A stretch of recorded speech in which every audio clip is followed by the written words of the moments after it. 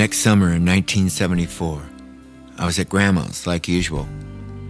A few months earlier, Grandpa had found out he had leukemia and decided to quit his job in Minneapolis. I remember one day when Grandma told me to go with him to help clear out his office. I did as she said, but his belongings had been packed up when we got there. There was just a load of boxes on the floor. So I carried them out for Grandpa, one by one. After we loaded the final box into the car, he said, "We're just going to go in here for a minute, Maddie," pointing to the stockholder bar on the other side of the street.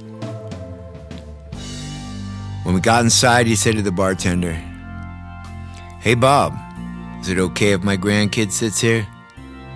We sat down at the bar, and Grandpa knocked back a couple of drinks. I remember he was drinking Seagram 7. I was always finding those bottles stashed all over the house. Beneath the couch, behind the closet door, even in the basement.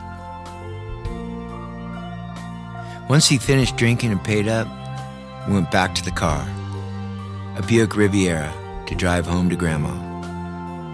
The car was drifting all over the road, and after he parked in the driveway, we went straight into the mudroom. Grandma came in, took one look at Grandpa and said, "I can smell on your breath that you've been drinking." Then she shook her head. "I can't believe you drive your grandson home drunk." The summer after that, when I went out to stay with my grandparents, Grandpa was in the hospital in Minneapolis. When we went to visit him, Dad, my Uncle Kerm, my Aunt Karen were there too. 2 days later, Grandpa was dead. I remember I was out on the lawn in front of the lake house, looking at the water and the boathouse when I heard the news. It was my uncle who came over to tell me. I couldn't make any sense of it. I'd just seen Grandpa. In any case, his funeral took place, and Dad, who'd been alone with Grandpa as he died, told me what he said just before. "Son, can you get me a Seagram 7?